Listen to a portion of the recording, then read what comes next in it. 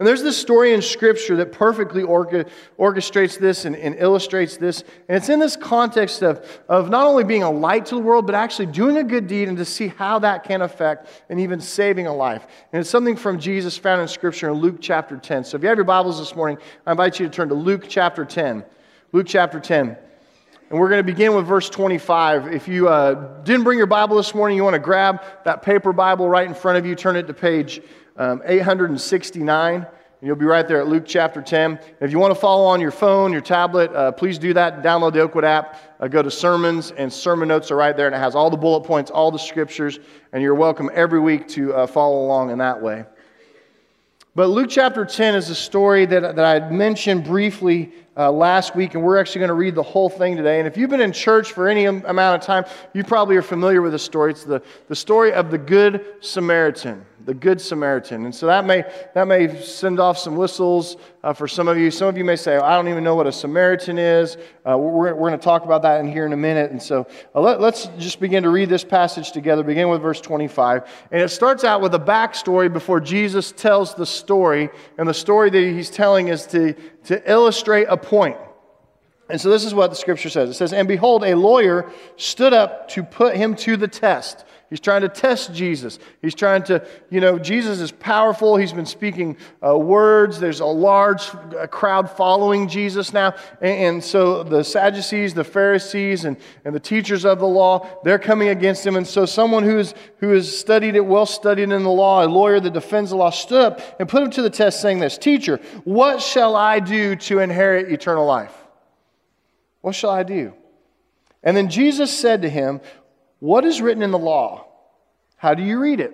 And I love Jesus sometimes because when people come to him with a question, he answers them back with a question, which is kind of just putting it all back on them. It's like, I want to find out your heart. What is your intention here? So I'm going to answer your question with a question. What is written in the law? And how do you read that? And he answered him, you shall love the Lord your God with all your heart, with all your soul, with all your strength, and with all of your mind. And you love your neighbor as yourself. And Jesus said to him, you have answered correctly. Do this, and you will live. Now we're going to pause there for just a second to understand that the lawyer here was right. I mean, he answered Jesus correctly. If you could perfectly keep the law, if you could love the Lord your God with all your heart, with all your soul, with all your strength, and with all your mind, and if you would perfectly love your neighbor as yourself, then you would be perfect. And you would get to go to heaven just based on the fact that you're sinless because you were keeping these two rules perfectly. Now, if you think of all the laws in the Bible, and if you've read the Bible, there's these books with these names like Leviticus and Deuteronomy, and they give us all these laws and they give us all these rules. And basically what the lawyer has done here is he's summarized all those. Because, we read stuff like in the Ten Commandments. It says, do not use the Lord your God's name in vain. Well, if you love the Lord your God with all your soul, with all your might, with all your strength, with all your mind, if you do that, then you're not going to use his name in vain. If you love your Lord your God with all your strength, all your mind, with all your heart, with all your soul, if you do that, you're going to keep the Sabbath day holy when he wants you to worship, when he wants you to focus on him.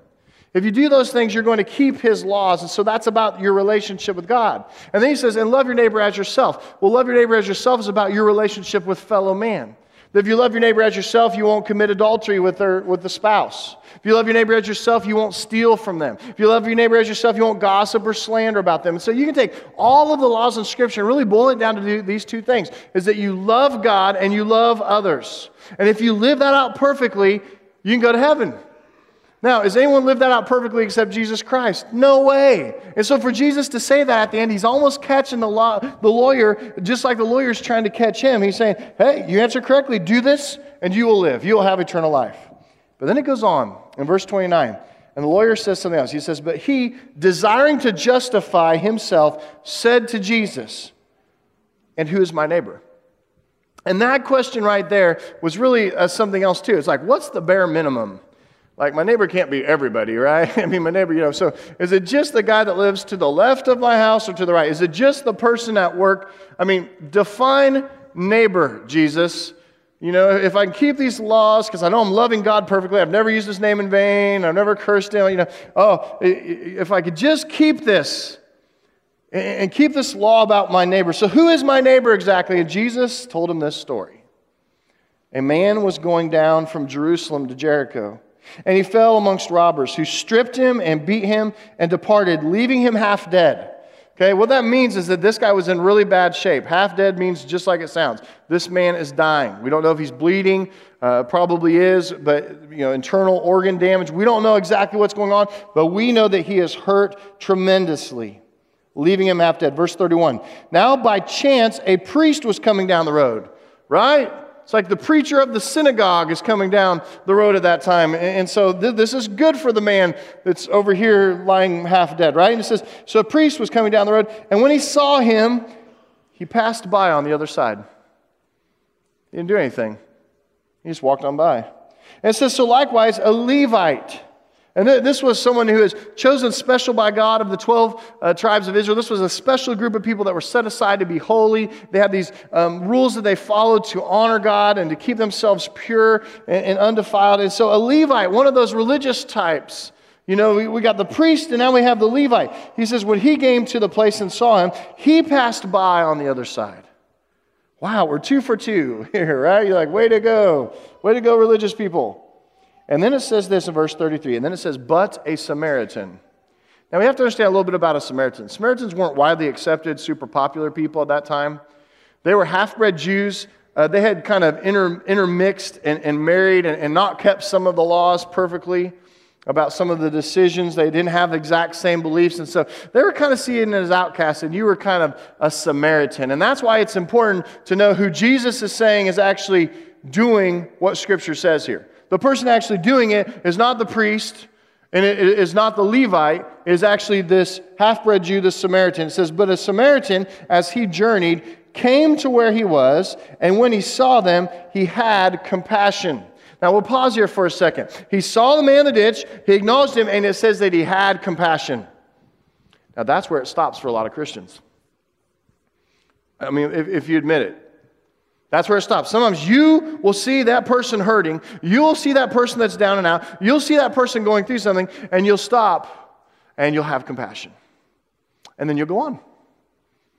You'll stop and you'll have compassion. But let's see what that compassion led to here in the passage. It says, but a Samaritan as he journeyed came to where he was, and when he saw him, he had compassion. He went to him and bound up his wounds because of all his bleeding and being beaten. He bound up his wounds, pouring oil and wine on them. That was so they wouldn't get infected. He poured oil and wine on them. And then he set him on his own animal, probably a donkey or a horse. And so he set that man on his own animal. And so he was going to walk the rest of the journey. It says, and then he brought him to an inn and he took care of him. So now let's go back to the end of verse 33. It says that he had compassion. And then in verse 34, what happened? He took some action steps. He says he went to him, he bound up his wounds, poured oil and wine on him. Then he set him on his own animal, brought him to the inn, and took care of him. 6 action steps because of compassion. And then it says in verse 35, and the next day he took out 2 denarii, and that'd be like a day's wages. He took out 2 days' wages and gave them to the innkeeper on behalf of this man who was hurt, saying, take care of him, take care of him, and whatever more you spend, I will repay you when I come back. So it's not only am I giving you these 2 days, I'm saying if he needs to stay a week, when I come back through, I'm good for it. I'm going to pay for whatever this man needs. When you talk about getting involved with somebody, now he's funding this guy, trying to get him back to health. And verse 36, then Jesus then turns and he asks the question, which of these 3 do you think proved to be a neighbor to the man who fell among the robbers? And that lawyer that had been testing him, he said, the one who showed him mercy. And Jesus said, you go and do likewise. You see, compassion should always lead to action. When you have compassion, it should always lead to action. In fact, as a Christian and as a follower of Christ, that ought to be your next step. Is if you see a situation, if you see a problem, if you see someone hurting, is that your next thought is not, wow, I hope they're okay, and walk off. Wow, man, I hope they get it figured out, and walk away. leaving them in their time of need. No, this is something that says we need to take action. We know of something here. We know that they need a prayer. We know that they perhaps need someone to hold their hand and walk them through a time. They need some wise counsel. Maybe they even need a little bit of financial help. And so we are people of generosity. We know God's going to provide everything we need to meet needs. And so whatever it is, compassion should always lead to action in the life of a believer. And that's what Jesus is saying here. He's saying that we need to be a people of action. Now, so many times I think that we struggle as Christians is that we come in here on Sunday mornings and we kind of listen, but we don't do. And there's scripture about this in the book of James, and all these verses will be on the screens for you. James chapter 1, verse 22, one of my favorite scriptures. I think I memorized it in 5th grade. It's been with me all my life. And this is what it says. It says, "Do not merely listen to the word and so deceive yourselves." Do not merely listen to the word and so deceive yourselves. Now, that's not the whole verse. We're going to get to the next part in a little bit. But that sounds, I need that to stand out to you, though. How would listening to the word of God be deceptive? What does it mean that you would merely listen, like just listen? What does it mean that you do not merely listen to the word and so deceive yourselves? You see, there's this tension here for those who believe and call themselves Christians that we hear but don't apply sometimes. And I think this happens every single Sunday. I think this happens in churches all over the world, maybe in every church in the entire world. In fact, it's happening right this minute, right now, right here in this room. That we would listen to the word, and because we don't take action, we would deceive ourselves. There's this sense in church culture today, as there must have been in James's day, right? I mean, this book written 2,000 years ago, James, one of the church leaders, early church leaders, that if you, in his culture, maybe it was the synagogue culture of 2,000 years ago, that if you are here in church and you merely listen to the word of God, then you're okay. You can just listen. You can even feel bad for people that are in trouble, people that are sinning, people that are lost. You feel bad about those people, and that's it. It's kind of like, we get some credit for showing up, right? We show up. I brought my Bible, just listening. We should get some credit for that. That's kind of the concept. That's kind of the trap that we fall into. And the deception is that we think we are good people for attending, but not tending to needs. We think we're good people for listening and hearing, maybe nodding, maybe even giving amen here or there. But do we take the next step, which is to take action? We hear Scripture and we hear things that we are to do in Scripture, to be fully devoted Christ followers. But sometimes we don't actually take any action steps. We actually don't do anything.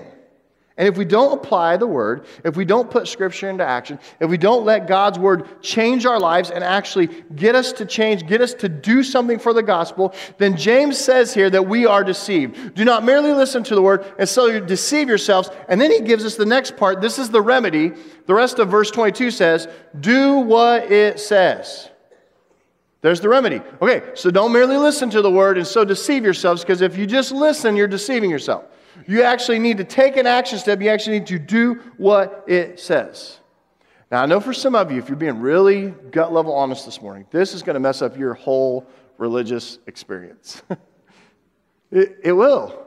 Because you're like, man, but I love attending. And I love calling myself a Christian. Like somebody comes into my office at work. I'm like, oh yeah, I'm a Christian. But this is really going to mess me up. What else? What does Scripture call me? What else does Jesus want me to do? He wants me to share my faith. Oh, in the Great Commission, he says to make disciples, baptizing them in the name of the Father, Son, and Holy Spirit. That means I'm probably going to have to share my faith with them. I was probably going to have to tell them about Jesus, and I'm going to need, there's these action steps. That means I'm going to need to make a difference in my community by getting out there. I'm going to serve, and I'm going to help people. I'm going to be known as one of those people that is a safe person, that you can come to me, and I'm going to pray for you. You come to me and you approach me at the ball game, or you come to my office and you approach me at the office, then I'm one of those people that people want to get advice from. Because I'm not going to give them worldly wisdom. I'm going to give them Scripture. I'm going to give them some wisdom from on high. You see, it will kind of mess you up. And James says, you are so deceived if you don't do what it says.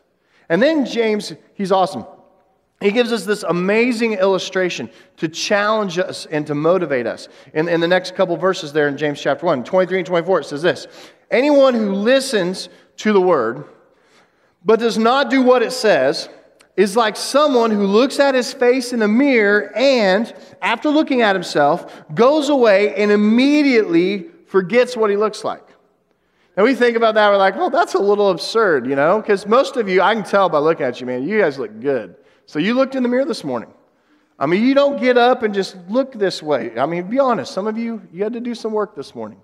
That's okay. But when you got in front of that mirror, guess what? You knew exactly what you looked like.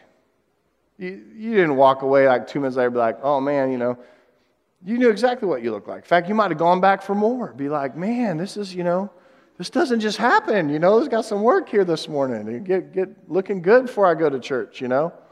And you're looking into the mirror, and he says that if you don't do what the Word of God says, it's like you look in the mirror and you forget what you look like, because we are the essence of God. We are the servants of God. Action isn't simply what we do, it's who we are. We are the essence of the gospel put into action in the world. And so we can't forget what we look like because it's who we are. We don't simply do good works. We are the essence of good works to the lost and dying world. You are a good work in Christ Jesus. And in the church sometimes, there's just a lot of sitting in the pew, and there's maybe going to Sunday school forever, and maybe a Wednesday night class, and there's attending, and there's learning, and those are important things, don't get me wrong. That's part of your faith journey, is to get knowledge from the Word. But if you don't actually do something with the knowledge that you get, if it actually doesn't make a difference in your life Monday through Saturday, then James would say you are deceived. Because you've heard it, but you haven't put it into action, you haven't done anything. And when you stand up and do something for Jesus, I'm telling you what, the world will take notice. And compassion should always lead to action. Now, when I got up this morning, and it was quite early, I did look in the mirror. Okay, because this doesn't happen naturally. Now, if I came to church this morning, and maybe some of you are like, you need to look in the mirror. but if I came to church this morning and like my hair was all like, it's just kind of like, because when my hair gets long, it gets really thick. And it is kind of scary. Sometimes there can be like a nest in the back of it, and it looks like an animal, small rodent. Got my hair in the middle of the night, built a little nest there. And if I came in like that this morning, you guys would probably walk in and be like, whoa, man, his hair, Eric, your hair. I mean, you'd come to me probably. If you really love me, you'd come to me and say, Eric, your hair is jacked up. Your hair is a mess. Now, what would you expect me to do if you came in and made that comment to me this morning? You would expect me to run to a mirror and look and do what? Fix it, right? You say, well, go fix it, right? It would be really weird if you came to me, man, Eric, your hair is so jacked up. I just want to let you know you need to do something about that. Would you pray for me about that? Yeah, I'm not going to do anything about it. I'm just going to pray. Would you just hold a good thought for me about that? Would you counsel me in that? Can we talk about that? Can we have a small group this week and talk about my hair? No, you would just say, be normal and do what? Go take a step of action. Go look in the mirror and fix it. Go do something. You see, we laugh about it because it's so absurd, and yet that's exactly what we do as Christians sometimes, is we hear the challenge of the Word in our life, and we know it's supposed to make a difference, and we know we're supposed to live for Him wherever we go, and yet we don't do it, and it's the struggle. In the next chapter of James, in chapter 2, verse 14, he goes on, and this is what he says. He says, what good is it, my brothers and sisters, if someone claims to have faith but has no deeds? How can such a faith save them? It's okay. You can say, oh, wait a minute. He's kind of calling you out there. Do you realize what he just said in the second line there? The second question? What good is it, my brother and sister, if someone claims to have faith but has no deeds? Can such a faith save them? That last question, what he's really saying is maybe that faith isn't real. That's exactly what he's saying. He's calling out. I mean, you could say it's like, ouch.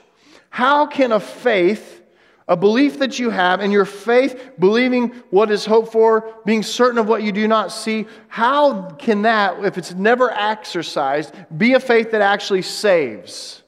That you would be enough of a faith that would actually save you. That's what he's saying. I mean, he's getting really real here. I think it's getting really real for us, isn't it? Now hang on, because there's more scripture here. You go to verse 17 of James chapter 2, and he says this, faith by itself, if not accompanied by action, is dead. You may say, well, I'm a person of faith, but I don't do anything for Jesus or the gospel, he would say, you are dead. Goodbye. But someone will say, well, you have faith and I have deeds. And he says, show me your faith without any deeds, and I will show you my faith by my deeds. I like to change that word show there to evidence. Okay? Evidence me your faith without deeds, and I will evidence my faith to you by what I do. You believe that there is one God? You say you have faith? I believe there's one God, the God, Jehovah, God over all. And then he says, good. Even the demons believe that. And they shudder. Because they believe in God, but doesn't mean they're going to heaven. They're in hell with Satan. And they're one of his workers. Even they have belief. And you say, well, I have belief that there is one God. He says, good. That's where it starts. But you need to take action steps. This needs to be exemplified in your life. There needs to be an evidence and a showing of the faith that you have, because even the demons believe. They believe in Jesus. And they shudder.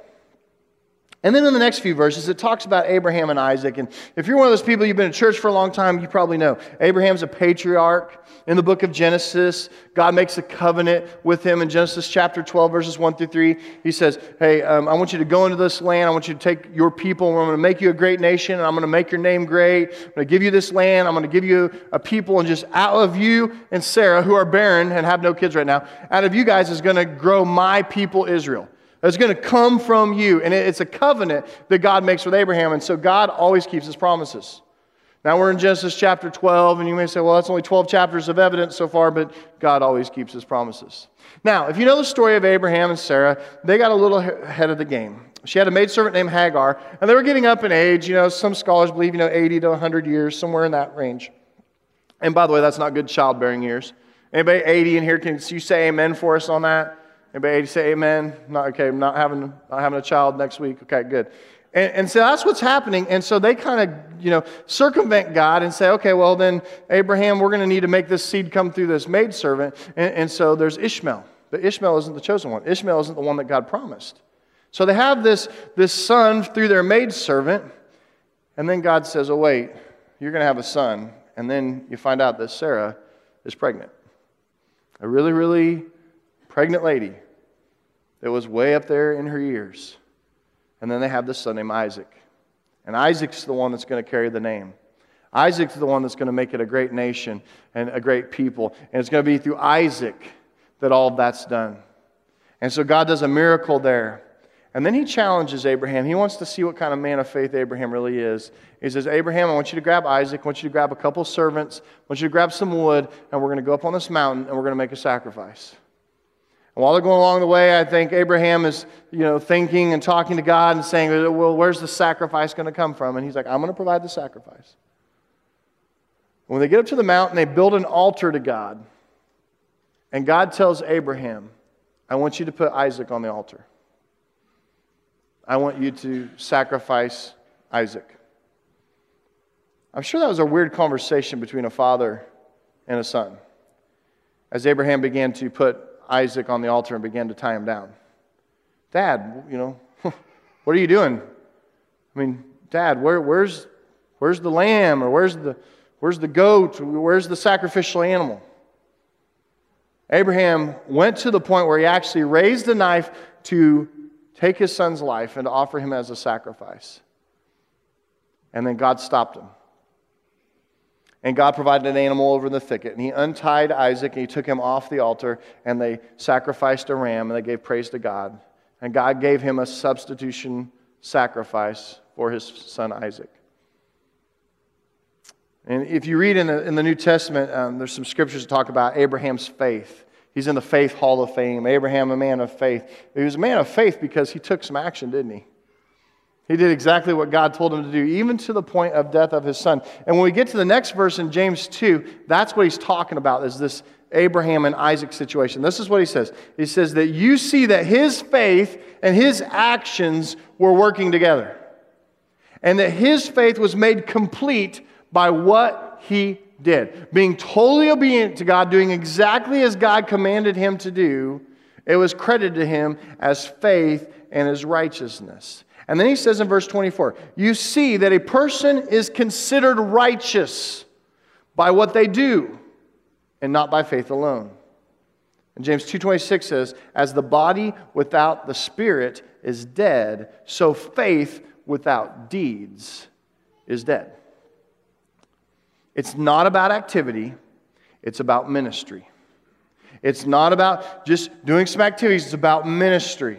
It's about actually obeying Scripture, taking some action step, and doing what the Lord has called you to do. And church, it's time that we who call ourselves Christ followers, that we who call ourselves Christians, that we do the work of ministry to touch people's hearts and to get them to live for Jesus Christ, to present the gospel to them so they can respond to the love of Jesus Christ.